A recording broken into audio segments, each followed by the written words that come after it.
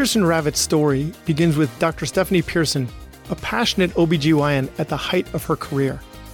But when a shoulder injury struck during a precipitous delivery, her dreams were shattered, leaving her unable to practice medicine. Determined to make a difference, Dr. Pearson became an advocate for her peers, guiding them through the complex disability process. Alongside insurance expert Scott Ravitz, Dr. Pearson founded Pearson Ravitz, a company determined to approach insurance differently. Together, they set their mission to educate and empower physicians to protect their most valuable asset, their income, and the most important people in their life, their family. Today, Pearson Ravitz serves the medical community in all 50 states. At Pearson Ravitz, they understand the unique concerns of physicians. Physician-founded and physician-focused, Pearson Ravitz builds human connections before they create quotes. Life can change in an instant. It's hard to imagine that a sudden illness or injury could leave you and your family in a devastating financial situation.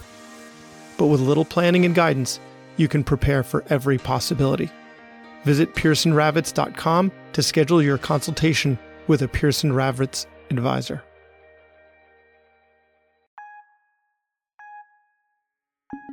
Hey, this is Brad Block, host of The Physician's Guide to Doctoring. This is a personal and professional development podcast for physicians where we have experts on the show that try to teach us everything we should have been learning while we were memorizing Krebs cycle.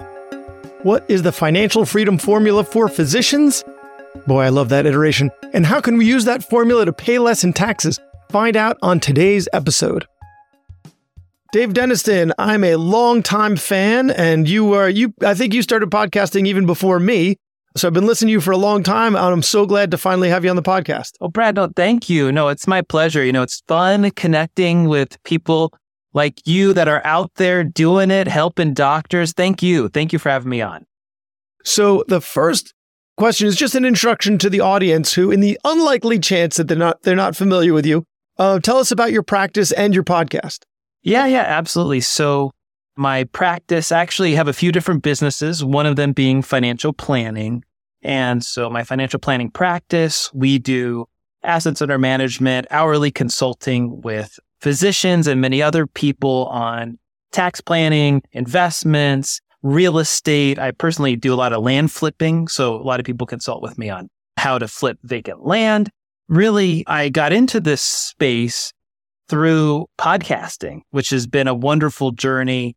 I got into it because of my daughter, who was born less than a pound when she came into this world and really wanted to get back to doctors. And so that's why I ended up writing a couple books and having the podcast, The Freedom Formula, for physicians now for like 8 or 9 years. It's been a while since I've been doing this. So what is the Freedom Formula for physicians? Is it like PVNRT? Does it involve Planck's constant or the speed of light? What is the Freedom Formula? It's nothing super complicated, honestly, Brad. It's really what I would define as several things. Number one, getting to be debt-free is a huge part of the formula. Number two, really having a strategic plan. We might talk about this a little bit later, but are you doing piles of cash mentality? Are you creating streams of income? Or are you doing both? And then finally, finding ways to lower your taxes. So those are really, to me, the 3 parts of being financially free with doing it. So when you say debt-free, if I've got my house and I've got like a really low interest rate, because some of the listeners took advantage when interest rates were really low, they refinanced, they've got these really low, is even that bad? Or do you mean just like high interest rate, student loans, high interest rate, credit card debt, that type of stuff? Yeah, absolutely. Well, I think of it, Brad, as being in different orders of things, where certainly what you just said, the house is usually like the last possible thing that we go for. But in the formula, yeah, I absolutely believe that by the time that you step away and you're retired, you should have no more consumer debt at all, including the house. But obviously, you want to start out with the stuff that is sucking you down. For a lot of people, it's car loans. For a lot of people, it's student loans. For a lot of people, they might have a HELOC on their house that now they're paying a lot more on that than they are their primary mortgage. All of that kind of stuff that we got to get rid of so you have less obligations and less things weighing you down. But you are not referring to leveraging debt for like cash flow and income, right? That's a different type of debt. Your consumer for you, there's consumer debt and then there's investment debt. And those are completely different buckets. Absolutely. So just to give you a personal example for me, the way I run my life, I try and live this out as best I can to show the way. Do as I say, not as I do. Right. That's not happening yet. I just turned 42 last month. I'm not 60 by any means, but I'm not 20 in my 20s anymore either. And so at the point my wife and I are at, we have no car loans, no student debt. We have no consumer debt whatsoever. As a matter of fact, I was talking with my 17-year-old daughter last night about she wanted to get a new iPhone, buying it in cash, and not financing the thing. And then our house, we only have $100,000 left on our mortgage. As a matter of fact, I'm planning on paying that off this year. But I also have business debt, which is separate than my personal life. So in my land flipping business, I use leverage all the time. And I may even dip into a home equity line of credit down the road to tap into buying multifamily or self-storage or something like that. But really, that business debt, it's buying me assets and cash flow. It's not something that I am consuming that depreciates or literally has no investment value of any sort. Got it. So when we're thinking about these things, it's not all debt is bad. It's consumer debt is less favorable. I don't like thinking of things as good or bad, right? Nothing's good or bad. It's all shades of gray. Absolutely. I mean, different strokes for different folks, right? And you can make the case, hey, do 0% on a car or whatever. But really, in most cases, you end up paying more for that because you're buying the brand new thing versus buying a used car or something else. Yeah. I mean, for me and the way that my brain works, one, I need to hide as much money for myself as I can.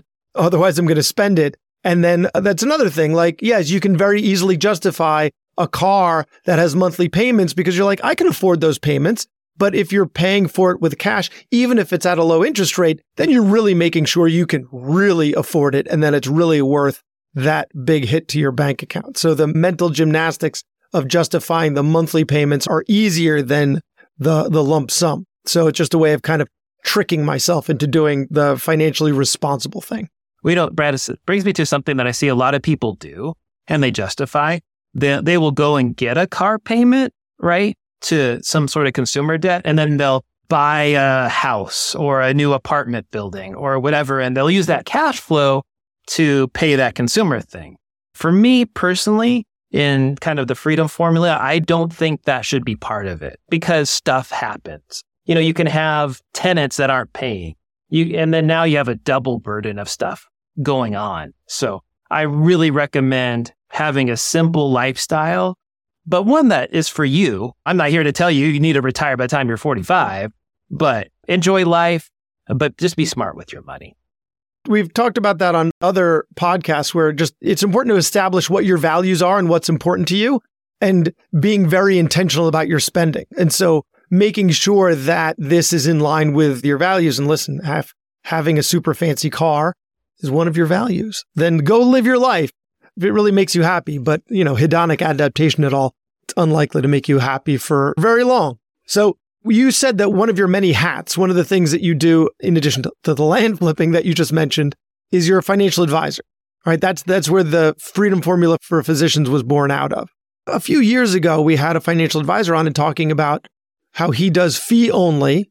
And you had mentioned that you bill by assets under management. You do some fee only consulting, but also do assets under management. First, can you just briefly explain to the audience what the difference between the two is? And second, explain why you have decided to bill assets under management. Yeah. It's a great question, Brad. So really these two different things, and you'll hear people say fee only, you'll hear people say different terms. There's different registered investment advisors out there that'll throw out a plethora of different financial lingo at you.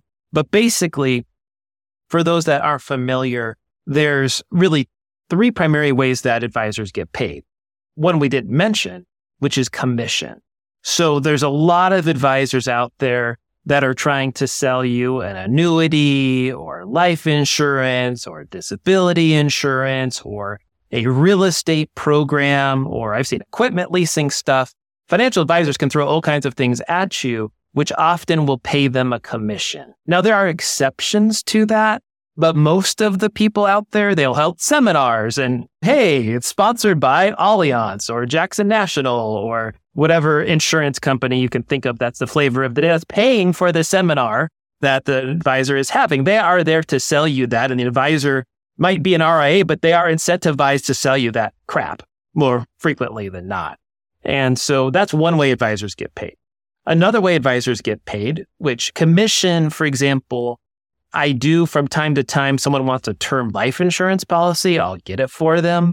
Like of my practice, that's like 0.5% of my revenue of doing something like that. So I never wanted to shut off the option because I don't want someone to sell my clients a pile of crap. So, if we're going to do it, I'm going to shop it out and find you the best possible deal. But it's very, very rare that I do those kinds of things. Now, another way that advisors get paid is assets under management, meaning that the advisor charges a percentage of some sort for the assets that they are managing. Different advisors have different fee schedules and tiers and how they work it. Here's the secret, you guys. To a point, it's negotiable. So the advisor might say, hey, my fee is 1.5%. You could come back and say, that's kind of a little steep. Could you do 1% instead? And if the advisor wants a client and they like you and you like them, more times than not, guess what? They'll say yes. Now, if you come back with saying 0.25% or something ridiculously low, the advisor's probably going to say no. This isn't like haggling for a shirt in Tijuana or something. But with the assets under management, as the assets get gathered, the advisor often gets paid more for the more assets that they are managing. Today, you have a lot of robo-advisors and different entities like Charles Schwab and Fidelity and places like that have various programs that'll charge you 0.25% or something like that for assets under management without an actual advisor advising you. So the value someone like myself brings for assets under management has to do with going through a financial plan, going through debt counseling with people, going through taxes and tax returns and finding opportunities and setting up retirement plans and yada, yada, yada. So someone like myself does all those kinds of things, advising someone on their 401k, even if we're not directly managing it, estate planning, all those different kinds of things get involved in the financial planning. That income isn't just from the management, it's also all of the financial planning, and you just decide on the fee schedule by agreeing on 1% of assets under management. So it's not, so then under that plan, I just want to challenge that a little bit, right? Because if you are managing twice the assets of someone, are you really doing twice the work? Yeah, no, great question, Brad. So for me personally, the way I'm designing my practice is my goal is to make about $3,000 to $4,000 per client. So if I'm doing assets under management, that's what I'm shooting for. So for example, if my minimum really that I'm wanting to work with clients now on assets under management basis is $300,000. I might take someone, but honestly, 1.5% is a lot. So they might be better off doing hourly consulting or something instead. But let's say 1% on $300,000. At $500,000, we'll reduce that percentage. So rather than being 1% on $500,000, now we'll make it 0.6 or 0.7% or something like that. So it's a sliding scale, because then when you get to $1 million or $1.5 million and $2 million, certainly that's going to be more complicated to manage than someone who is 500,000. Although if someone only has 500,000 someone has, wow, I sound awful. If someone has $500,000 in assets, which is a ton of money, right? Honestly, it just depends on where you are in your career. If you're close to retirement, right? Hopefully, especially since it's a physician audience here, you should have significantly more than that. But if someone has $500,000 in assets, they might have a more complicated case than someone who has $1 million in assets, because the $1 million person might have no debt anymore and they've already got their ducks in a row. And the $500,000 person has never spoken to a financial advisor or read a book or listened to a podcast. And so it might actually end up being more work for you in that situation. An incredibly difficult situation and require more time when they have a bunch of student loans and all this stuff. So it really depends situation to situation. But my goal as an advisor is to make about $3,000 to $4,000 per client relationship. And so if you're $1 million, we're looking at 0.3 or 0.4% or something like that. So my fee on the overall thing stays about the same with some room for inflation growth and stuff like that. Hopefully, I'm doing a good job of managing the assets. I could take a pay cut in the event that the market goes down. Now, the other third way, so we talked about commission, we talked about assets under management. The third way is flat fee or hourly. So some people, rather than having a fluctuating rate, which is what happens with assets under management, they might charge a flat fee, like $3,000, $4,000. I've seen some people charge $7,000 or $8,000 or $9,000 or $10,000, depending upon the person. Me personally, there's actually a lot of regulation around that right now. And when I formed my own RIA a year and a half ago, I was advised not to do that because of regulatory pressure on flat fees, which I actually used to do prior. So now I just do hourly consulting. So my hourly rate is $300 an hour. So I don't bill that until after I've delivered the service, which is the problem with flat fee. You haven't actually delivered a service and you're collecting a fee for that in advance. So that's the way I'm doing it. I would actually love to do flat fee. It makes my life a lot easier rather than tracking my hours. But for those people that want to do hourly, we call that kind of a done with you service where I am not going to manage the assets for you, but I'll give you advice on it. We can still talk about all of the other stuff, that I mentioned earlier as part of that. So again, different people have different practices, different way of doing things. None of these things, except for someone that is like commission entirely or a half commission, is wrong. It's really about finding a person that you trust, that is good at communicating, is good at follow-up, does what they said that they're going to do.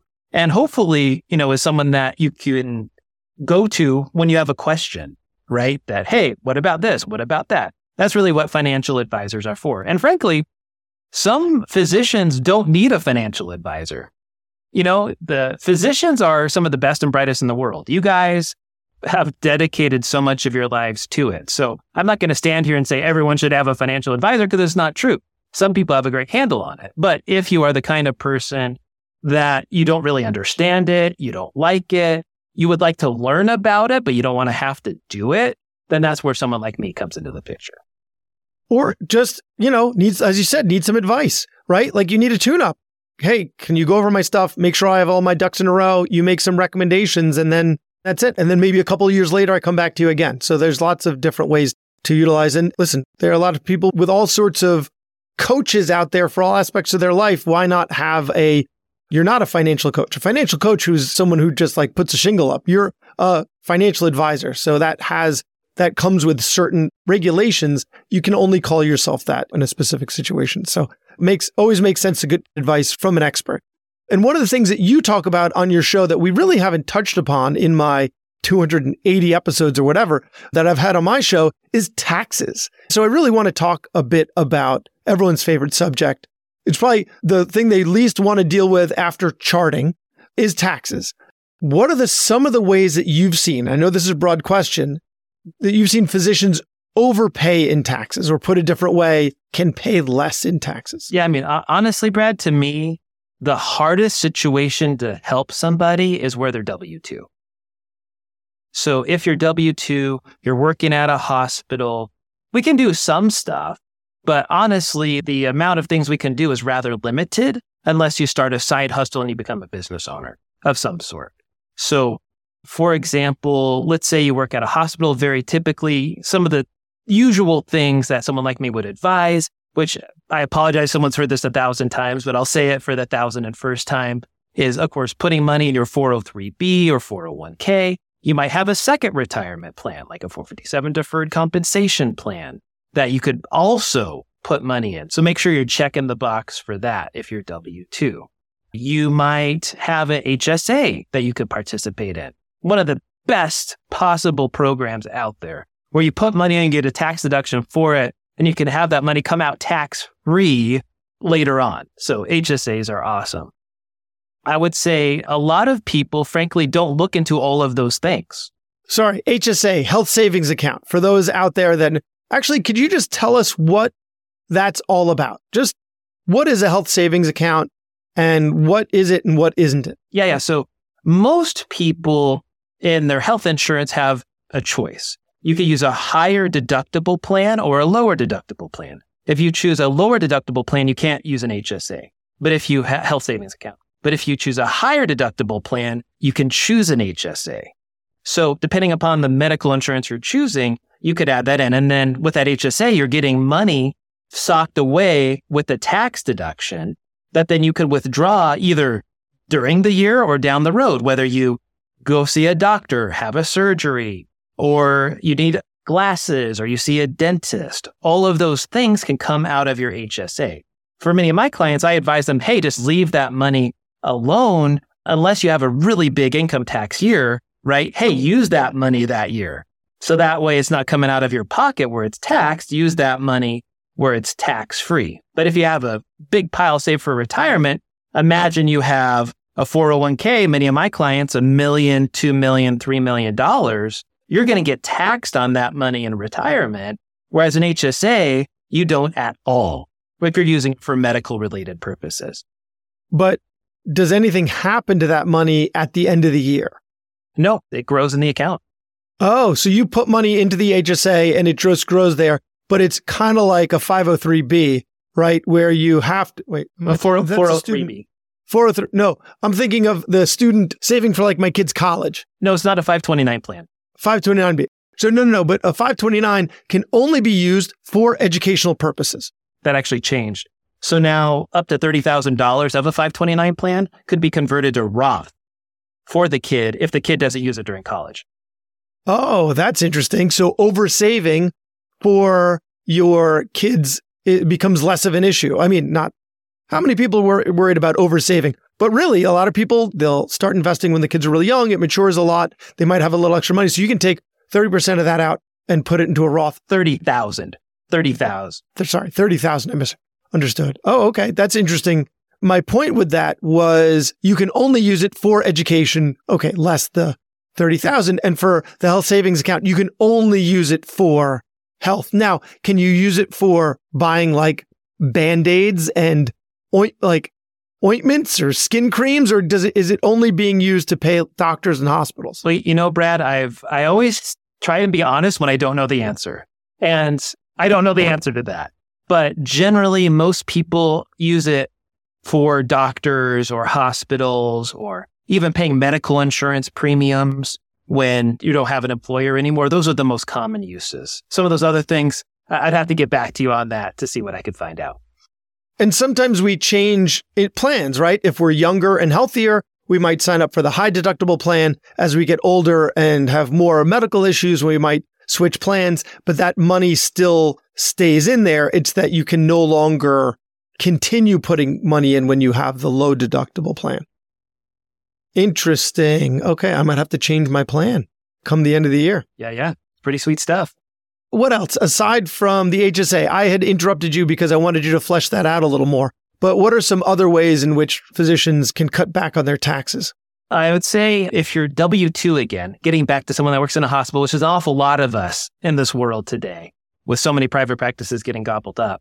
Certainly, I would be looking at things like there's particular kinds of investments that are more tax-friendly than others. So for example, Airbnbs have been very, very tax-friendly.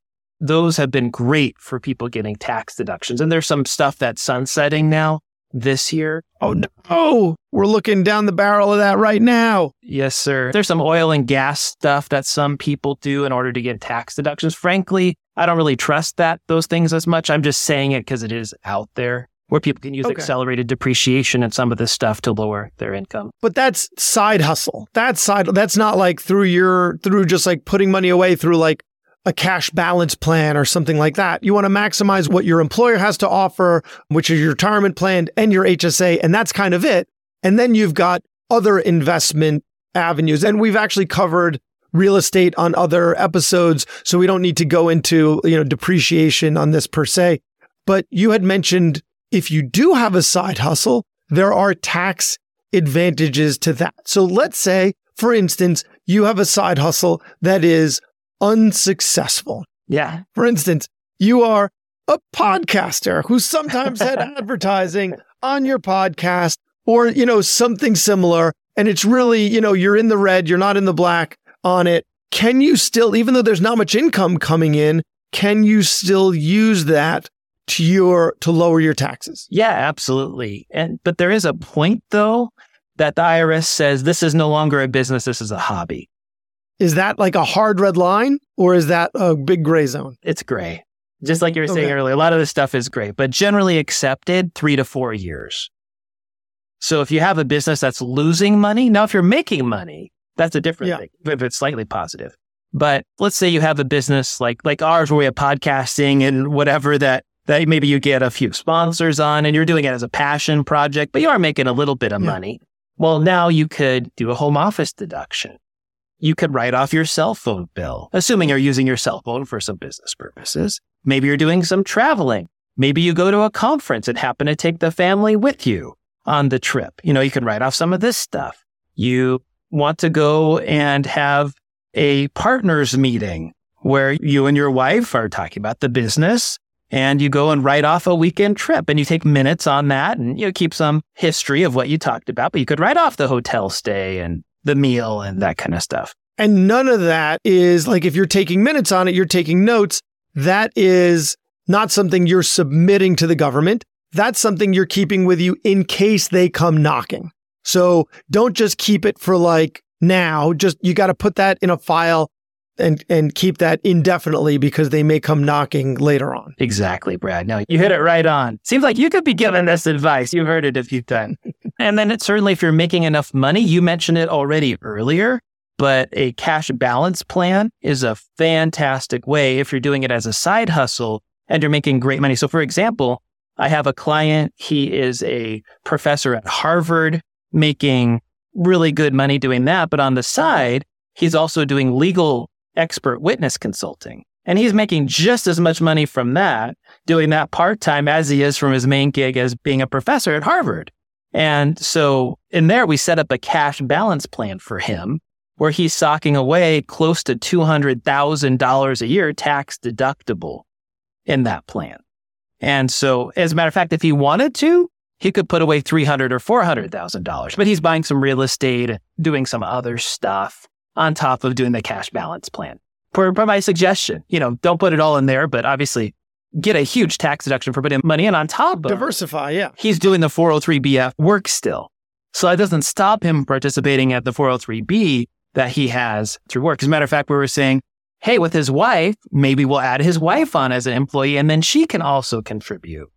The company can contribute on her behalf to the cash balance plan. So there's some really cool stuff you can do once you're making money rather than just a small side hustle that is doing it. For example, I've had someone come on and talk about setting up your own insurance company, which is a specific code around that. I can't remember what that code number is off the top of my head. I would do a cash balance plan before that because it's less expensive. But there as well, you could sock away hundreds of thousands of dollars tax deductible in setting up an entity. There's all kinds of interesting things that some people do as well.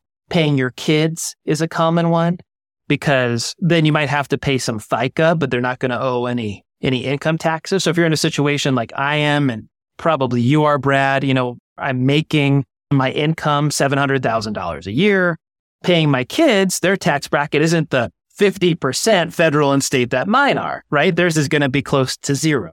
So you can do that kind of stuff. One guest I had on the podcast a while ago talked about having a guard dog that you hire, which is actually your dog, but it has to be a certain size or something. So I've had a lot of guests over the years tell me something interesting. Creative. Wow. And there's different levels of aggressiveness, right? You're completely going to get audited, kind of stuff. And then there's plain vanilla things. And then there's everything that's gray in the middle.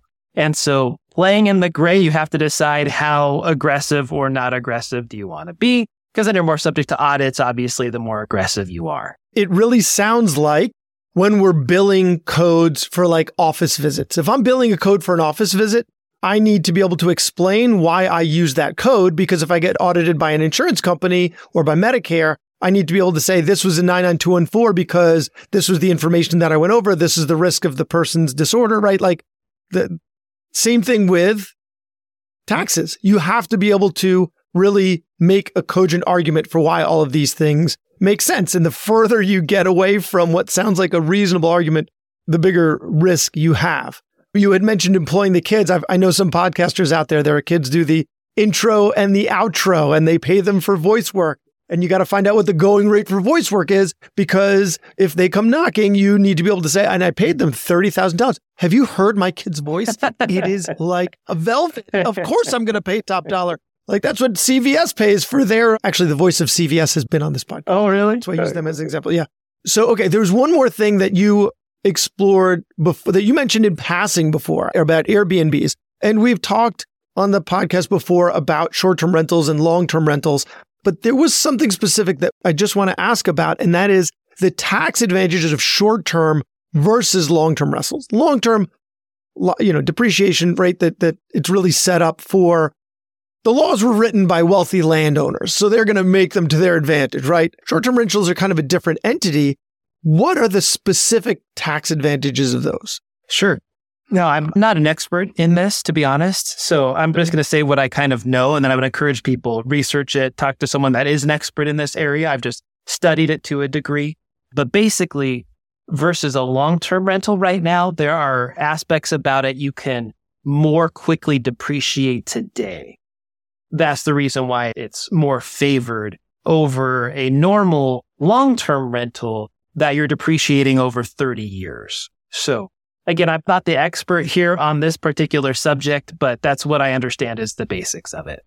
Is it also that, like, if you have a significant other, they can use the short-term rental as their, quote, business, and then they can deduct some things that you might not be able to deduct from their expenses? Sure. I mean, that could definitely be a strategy. Like I mentioned before, hiring a spouse, or you could have a spouse end up being a real estate professional that has to meet certain definitions in order to do that. And so if they're spending enough time in it or can justify enough time, then now they can be a real estate professional and you can meet that definition so you can depreciate more of the property to actually create a taxable loss. Okay. And there's one final question before we wrap up, and that's passive income. Because we're talking about taxes, I think it bears mentioning the term passive income is bandied about. And on your show, you've actually said it's not really passive income, it's residual income. The term passive income is attacked, but it's, if you're getting passive, it's not passive. Passive income is inheritance. Someone died and they just put a bunch of money in your account. That's passive. If you're managing real estate, that's not passive. In fact, the stock market's passive because you're just putting money in it and you're letting it go. But really, it's a tax term. And so what defines something as passive income per the tax code? Brad, and you're right. That gets me heated, man. So many people sell this passive income thing, and no, passive at all. Like some things are more passive, but running a business, which is what real estate is, you are running a business that you have to oversee and do is active. All right. Now, by the tax code, what is passive usually is around self-manage it versus not managing it. So, for example, if you participate in a limited partnership or something where someone has done some fundraising in a private placement, those are passive investments. You're not directly managing it. You're not overseeing it. Someone else is doing the work of running it. Also, we were talking earlier about the definition of a real estate professional. If you're doing something else, like being a physician full time, those are actually considered passive losses unless you're doing real estate full time and doctoring a little bit on the side. So that also meets the definition of a passive investor too. Unless what we were just talking about earlier, you have a spouse that's not a physician and doesn't have a normal job. That person can be considered an active real estate investor. But with regards to say non-real estate, passive income, like how is that? I'm not trying to understand. Like an Amazon FBA business, for example. Someone has an Amazon business where they're selling T-shirts, or they're going around to Walmart and Target, finding something on discount and selling it on Amazon, that kind of stuff. So that would be an active business. Yeah. So that meets the definition of an active business that's different than real estate. Aside from real estate, what else would be considered passive? What else does the government determine as being passive? It has to do with your participation in it. If you're a general partner in something, that is an active investment. If you're a limited partner, then you're passive. That's really generally what most people would run into typically. Let's say you own a medical practice, right? And you have a few general partners and that are responsible in case the thing goes bankrupt. And then you have some younger physicians that are limited partners that don't have that same kind of liability. Or like a surgery center. A lot of us are inventors in surgery centers or something similar for gastroenterologists, cardiologists. That's passive income. It very much can be. Yeah. Okay. Unless we're on the board maybe or something like that. Even then, it might just be a GP on it. Yeah. If you're a GP, a general partner in those things, then it's active. It's not passive anymore. Got it. What are the tax advantages to this passive income? Well, really, it's considered more of like an investment. And so then you're paying capital gains. It depends on the investment and what it's doing. Some things that we were talking about earlier do depreciate where maybe you can't take a loss for it, but maybe it also doesn't create any additional income for you, even though it's creating cash flow. When I say income, I mean taxable income by the government. So that's the advantage of a lot of those things where the depreciation, even though you can't deduct it for losses, it does offset the income to make it a net zero for you. So that's where that term often will be thrown around from and why it would be tax efficient, even though it's not the most tax efficient that it could be. Got it. Okay. Well, this has been very educational. Thank you very much. For all the listeners out there, where can they find you online and where can they find your podcast? I'm everywhere. I have like 5 billion websites. So daviddenniston.com is my financial planning website. drfreedompodcast.com is specifically for the podcast, which if you look for Freedom Formula for Physicians on iTunes, you can find me there. I have a bunch of land flipping businesses, which like Generation Family Properties, and I have a podcast around that. So lots of great content for people to explore and check out. Definitely, hey, if you have any questions, reach out and say, hey, daviddenniston.com. David Denniston, thank you again for your time. Thank you. And now a final word from our sponsor. At Pearson Ravitz, they understand that life can change in an instant. It's hard to imagine that a sudden illness, injury, or catastrophic event could put you and your family in a devastating financial situation. Physician-founded and physician-focused, Pearson Ravitz builds human connections before they create quotes. Visit pearsonravitz.com today and embark on a journey of safeguarding your future. Thanks for listening. I have a favor to ask. You listened to the episode until the end, which means you either fell asleep or you really liked the episode. So please share it or like it or comment on a social media post or write us a 5-star review. Something. It would really help me out. And maybe what you learned from this episode can help someone else too.